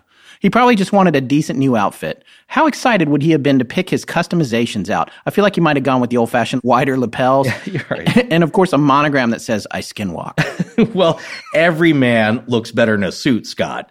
Even a skinwalker. That's so true. Indochino is one of the largest made-to-measure menswear brands, and they're making it easy to get great-fitting, high-quality suits and shirts at an incredible price. Visit Indochino.com or drop by one of their 9 North American showrooms. Once you submit your body measurements, and be sure to be in your human form when taking these, you can kick back, relax, and get ready to step into the best, most stylish suit you've ever worn in just 4 weeks. Today, our listeners, including skinwalkers, get any premium Indochino suit for just $389 at Indochino.com when entering the code LEGENDS at checkout. That's 50% off the regular price for a made-to-measure premium suit. Plus, shipping is free, and your satisfaction is guaranteed or your money back. That's Indochino.com. Promo code LEGENDS for any premium suit for just $389 and free shipping. You'll never have to worry about badly fitting suits or expensive trips to the tailor again. Get ready to look like $1 million. You know, the older I get, the more quality becomes a priority in my life, over quantity. Oh, I know what you mean. You know, when I was a younger lad, I just wanted stuff, all kinds of stuff. Yeah, because when you're a kid, it's all about how much of something, right? But now I just want it to be good, which is why I'm such a huge fan of Blue Apron. Well, absolutely. We've talked about how Blue Apron's mission is to make incredible home cooking accessible to anyone, really. And by anyone, they mean people like Forrest and I. That's true. We just love it. The meals come out great. It's a lot of fun to make the recipes, and anyone can do it. Not only that, but I just feel good about what I'm eating. Their seafood is sustainably sourced under standards developed in partnership with the Monterey Bay Aquarium Seafood Watch. Beef, chicken, and pork comes from responsibly raised animals. So this is a quality product brought right to your home. Blue Apron can be delivered to 99% of the continental U.S., and Blue Apron ships the exact amount of each ingredient required for a recipe. You won't fill your cabinets with a bunch of spices you'll never use again. So, as Scott mentioned, for less than $10 per meal, Blue Apron delivers seasonal recipes along with pre-portioned ingredients to make delicious, home-cooked meals. Whether it's Japanese ramen noodles, wild-caught Alaskan salmon, or heirloom tomatoes, Blue Apron is bringing you the best. There's no weekly commitment, so you only get deliveries when you want them. It's so easy and fun to make. My son helps me all the time. He loves it.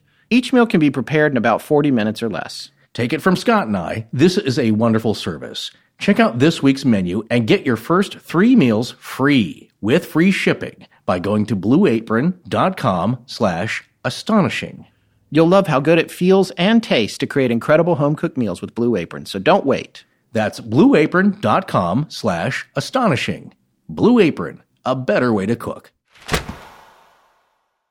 We're back. Okay. I want to tell one of my favorite stories from the ranch.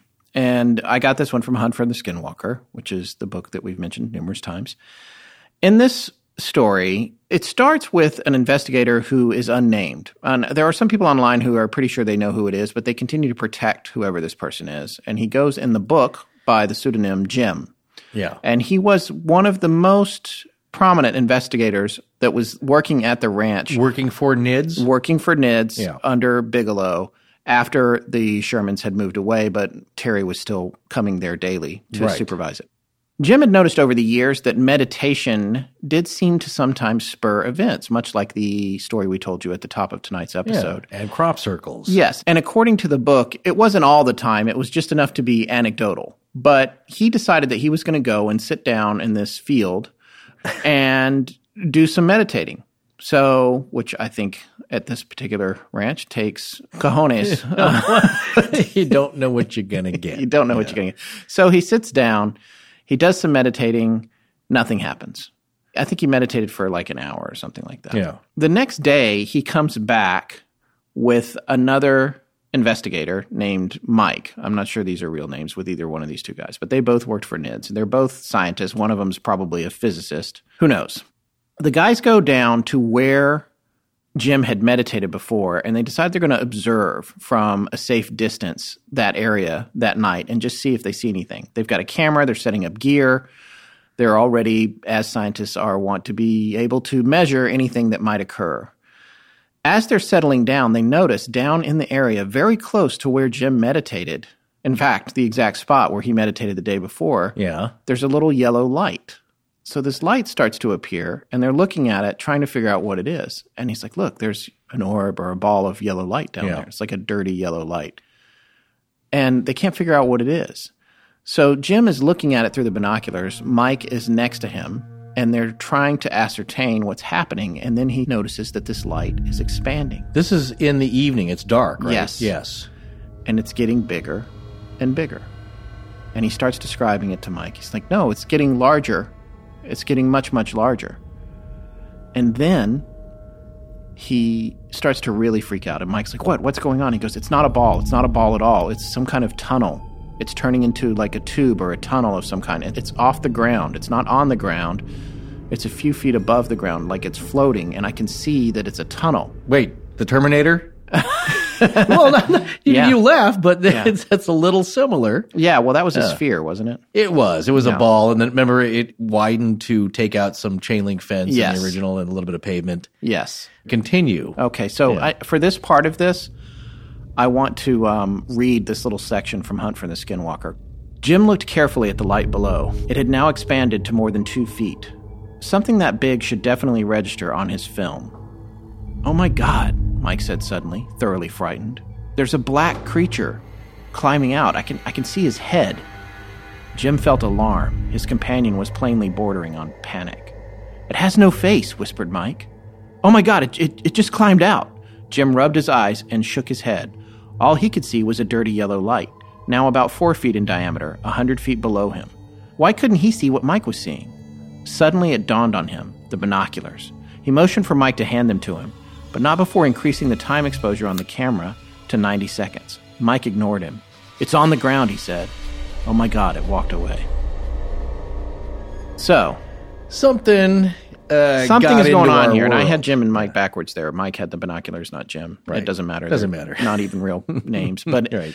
Point is, they watched this ball of light turn into a tube, and then a black, faceless creature jumped out of it onto the ground and walked away, and then the tube closed up. Where's he going? And on top of that, it happened right above the spot where Jim had meditated the day before. Okay, that's interesting. Yeah. And this is kind of where I'm going to start getting into my conclusions, if that's okay with you. Perfectly fine. We've seen that there's the portals. Terry has seen the portals, the orange window that opens up and the black craft flies out of it, or he sees sky through it. Yes, people have reported that. Blue sky, which, thinking about it, it's like, is that our blue sky? Is that the blue sky of another dimension? Right. Yeah. Well, I think he saw it at night. Right. Is that is something lighting up? It's so bright like the sun. It's It's hard to imagine. It's hard to picture. But the idea, though, is that you're looking at something that's not usually there. It's crazy. And I guess when I try to think about what is going on at Skinwalker Ranch, and for me, it is further validated as actual events happening by the fact that Bigelow purchased it and tried to study it. It's just not something that you would spend time and money on if it was all a bunch of hooey. Right. The one debunker line would be like, well, they were all mistaken. This is all natural phenomenon that the average person doesn't know what they're talking about. Okay, well, these are not average people. These are scientists. Right. These are PhDs. Exactly. Authorities in the field of paranormal research, or at least people who have skills, academic skills. Okay. So it's not just a bunch of enthusiasts out there with their night vision goggles observing these things and taking note and trying to do it as scientifically as they can. So to say that they don't know what they're talking about or don't know what they saw doesn't hold water for me. Well, I have a couple of theories about it. And the thing that freaks me out the most is the possibility of what is referred to as a traversable wormhole, which is a connection from one dimension to another that theoretically could exist. Well, theoretical physicists take wormholes very seriously. Yes, they do. And apparently Robert Bigelow does too. It's not like you can throw a net over a wormhole, but you can possibly draw some kind of conclusions about the fact that they're appearing in the same place over and over at this ranch. Well, they're partially observable, but let me ask you this. I don't think anything turned up on that film, did it? No, it didn't. Yeah. Just a little light. Yeah, so that's inconclusive. Exactly. Again, inconclusive. I feel like something is controlling a gateway on that land and has been for thousands of years, or you wouldn't have all the Ute lore. And I think that whatever it is aware of us. It is capable of being a trickster for us. Right. I think it's also possible that some of the animals in the area are wandering. I joked about it earlier. Yeah, wandering in and out of a parallel dimension. Well, or some other place. Well, something with a little more purpose. Again, a lot of people believe this, and you don't have to out there, but a lot of people do. Bigfoot is wandering aimlessly in and out, or maybe even knows where he's going. And it's funny that Stranger Things is such a hit right now because it deals with this kind of topic. A portal breach. A portal breach. And we don't want to be spoilers if you haven't seen it. No. It's on Netflix. Check it out. Listener wrote in, and there's another Stephen King short story, Buick 8. Yes. Is that the name of it? Yeah, that was the name of it. I glanced over it. Yeah. It's been around in sci-fi for quite a long time. Obviously, look, if you take all these things as being observed and noted by rational people who are used to seeing like this, they're not freaking out. It's not the planet Venus. They're taking notes on exactly what they're seeing. It's so varied that I believe that there's a bunch of different things going on. And going to your point, some of it could be random, like animals wandering in, animals coming back later, different. Yeah, well, it's like these giant wolves. Maybe they come from another planet. Well, or another place. Another place, another dimension as the Anasazi. The belief that this portal was not another place out in the heavens, out at, Alpha Centauri somewhere, is that it was here overlapped with our own world, just a millimeter away, a frequency away, but here, so it could be accessible. But again, it's a journey. You're not being shot Star Trek-wise through a wormhole and you pop out in another galaxy. It's very close. It also reminds me of Australian Aboriginal customs and their very fascinating ways of belief, and that they believe that there's a dream time, that there is an overlay of another reality on top of this. And they, like the ethnologists would be talking to them, and they say like, well, it's over by that tree over there. Just, I don't see a tree. It's like, no, mate, that's dream time. There's a tree over there. They had it all mapped out. Right. To native peoples, these are very common beliefs and ideas, not all that strange. Getting back to these animals, like you were saying before, like maybe they wander out and they've been altered. Right. Who knows? There's an endless possibility of combinations. And as we've seen from these stories, an endless combination of different types of creatures going on. But one thing I kind of wanted to mention before I forget was the incident that Gwen saw, because I take little bits of information here and there and try and piece something together, what's going on. And to your idea that this is some kind of weirdo theme park of sorts for various dimensions. Yeah, it could be a tourist. It could be, like south of the border in South Carolina. Everybody comes back and they get a bump sticker. I visited the next dimension at Skinwalker Ranch. I was at Papas and Beer in the 11th dimension. Yeah. You're talking about the ugly Alpha Centaurians or the Reticulans. Yeah, the ugly Zeta Reticuli. Because, just like we're the ugly Americans, we go over to take a picture of us pushing over the Leaning Tower of Pisa. Yeah, they come over here, instead of cow tipping, they're turning them inside out and coring them. But messing up people's equipment and stuff, and probably leaving some kind of trash. Although we would love to get some of that. Zaphod Beeblebrox kind of. Yeah, it is. It's crazy sounding, but that one instance that Gwen had mentioned, and you probably know a little, you're more fresher to this story, but I love this one as well. She saw that it was a trailer looking. We were talking about the large, big refrigerator type. Yes. Craft. Yes. She saw something that looked like a small trailer, right? Out in the field. Yeah, she thought it was an RV. Exactly. In the window, she sees a guy wearing what looks to be some kind of spacesuit. With like headgear, maybe hoses, and the guy that left behind the 18-inch footprints where the heel was like a spherical impression. A bit of the Spring Hill Jack from the other side. Right, because the tracks that he left were mechanical in nature. Yeah, it's round, something strange. It's a good callback. But he's sitting at a desk, it appears, that she can make out, wearing a helmet, wearing some kind of suit. So is he a scientist from the other side studying what's going on here? Yeah. He's sitting at a desk. It sounds like he's doing work. He's also taking readings. Like, oh, well, there was the half-man, half-wolf hybrid beast. Right. Just appeared at this certain time. So there's so many things going on here. But you can only wonder, is there some intelligence on the other side? Well, there has to be, because of the way that these things interact. Right. These very well-educated people and trained scientifically, there is something messing with us that it can think. Well, and sentient and smart and precognizant. One of the most important takeaways, I think, from our coverage of the Skinwalker Ranch, this is something that Marie said in the Astonishing Research Corps, is that orbs are jerks. Well, Yeah. Especially the blue ones. Well, no, yeah. I don't know. The orange ones melted the dog, so... No, I thought that was a blue one. Was that a blue with one a swirling blue liquid in it. Yeah. That world just operates as it does. Things eat each other, It's in my giant nature. Yeah, the giant dire wolf is going to try and grab a calf after he hypnotizes you. Okay, so in talking about Chris Cogswell, one of our two resident scientists, the other one being Devin, who is actually an applied physicist, and probably should have talked to him before this, but we ran out of time, and we're not going to get too deep into it because it's kind of simple, but it's also kind of heavy stuff. But the term here that's important, that keeps coming up again and again in this field, in this genre, is the grand unified theory of the paranormal. One idea that brings together all these wacky things like Bigfoot and orbs and poltergeists and UFOs and shadow people, blah, blah, blah, and Indrid Cold and all that kind of good stuff. There's got to be one reason, because they are all, a lot of the time, seen together. The most common one is a lot of people see Bigfoot with UFOs. That's Are right. they driving them? Is it Chewbacca? Who knows? Right. So That's the same thing with the Mothman story, which we're going to be covering for Halloween. When they made the movie, the Mothman story was actually very watered down from what actually happened. Absolutely. Yeah. There were men in black. There were UFOs. There was the Mothman. Interdimensional beings. Yes, Indrid Cold. And we're going to get to all that in just a few weeks. Okay. Yeah. But yeah, the thing is, it doesn't necessarily make a good story. Just kind of like, part 2 of this series seemed to wander around a bit.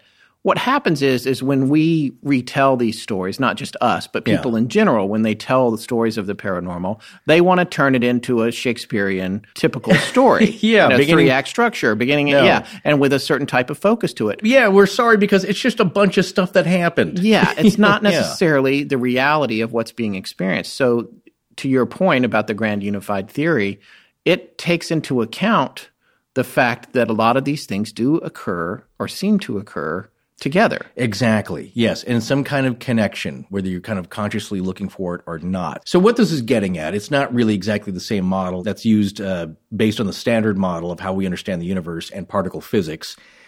But what it's talking about is one theory, one idea, one source of information that would explain why all this crazy stuff is happening, who's behind it, what forces are happening.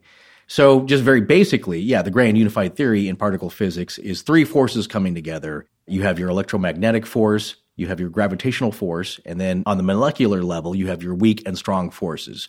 So now the problem is 3 of these can come together that they know of at very high energy levels, very high temperatures, millions of degrees, except for gravity. And so that's the bugaboo, is that it does not seem to exist. Mathematics can figure out that gravity is predictable as to how it works, but we don't really know why it works. Kind of like this. We know these things are happening. Some of it's measurable, but we don't know why. Who is doing this and why? Why are there walking wolfmen about doing all kinds of strange things? So taking that to the next level, then what you get is that if you can explain gravity and tie that in with the other 3 forces in the standard model of how we understand the universe, then what you get is the unified field theory, or what everyone calls the theory of everything. And so here we are. This is the grand poobah. If we could figure out how these wormholes are happening, and to that degree, there's 2 theoretical models that have been bandied about. So one is supersymmetry. I'm not going to explain that now. This is the second one, and we've talked about already, is the multiverse. Right. And again, Brian Greene, one of my favorites, Michio Kaku, they're big proponents of this, and a very easy way to think about this, and an explainer of the wormhole. So imagine that our universe is a bubble, and it gets rid of some of the problems that Einstein had. So basically, Big Bang, we live in a bubble that's expanding. You had asked earlier, how is that our universe has no center and really kind of no edge of sorts? Well, from an explosion, all the particles should be emanating from this expanding equally. And what physicists have noted is that they don't seem to be expanding coming out from one central point. Everything's expanding from everything else equally. So that screws that up. So that means there's no center. What does that mean? Well, then if you think of our universe as a bubble, there are an infinite amount of other bubbles and universes. And if they come together, we're on the skin of one bubble. That's where we live. We come in contact with the skin of another universe's bubble, and there's a tunnel. There's a tube of sorts, what scientists call a wormhole. So it's not pseudoscience in a way. People think, oh, this is all bunk. This is not scientific. How can you study this? Well, don't think of it that way. This is theoretical science. And who knows, maybe in 100 years, maybe in 1,000 years, we'll have figured this out and we'll be the ones traveling to other sides. And messing with people's cameras. And you putting on furry suits and messing with hunters' game cameras, which there's a great one now. It looks like a big hairy arm. I sent you that clip. Yes. Who knows what that is? Yeah. So here's the second point, which kind of leads to what something Chris Cogswell was saying on his own podcast, the Mad Scientist podcast, which is, it's terrific.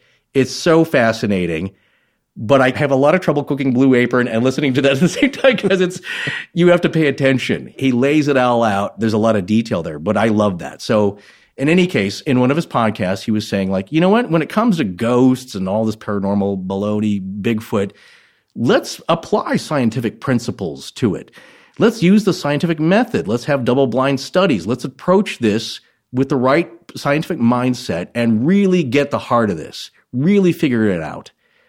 And there might be a problem with that because I think in this case, I really do believe this to a certain degree, as much as it could be, it's been done.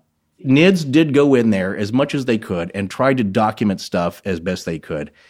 And again, we have a lot more fancy toys now, ghost e-meters and spirit boxes, all kinds of crazy stuff, but that's just one aspect of it. And if you're looking at capturing UFOs, who knows what you're going to need. But what I'm saying is I think that they at least tried to record and collect the data in a scientific method and approach it scientifically, and you didn't end up with much.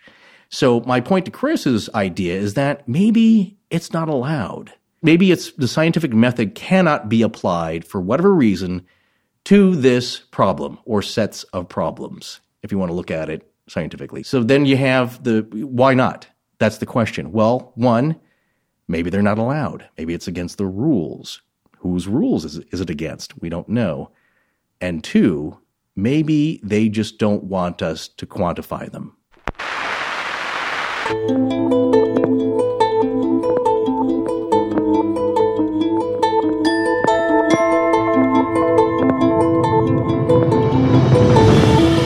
Well, that's going to wrap it up for tonight. We'd like to thank our sponsors, The Great Courses Plus, Stamps.com, Indochino, and Blue Apron. You can now find easy links to all of their offers at astonishinglegends.com/sponsors. Next week is a dark week for us, but we'll be back the week after that with a new show. Our show is edited by Sarah Voorhees, and the theme is by Judson Crane. Sound design is by Ryan McCullough. Special thanks to the ARC and its lead researcher, Tess Feifel. But most importantly, we want to thank our listeners. You can find us online at astonishinglegends.com, as well as Facebook, Patreon, Twitter, Tumblr, Google+, and Instagram. Copyright Scott Philbrook and Forrest Burgess. Good night.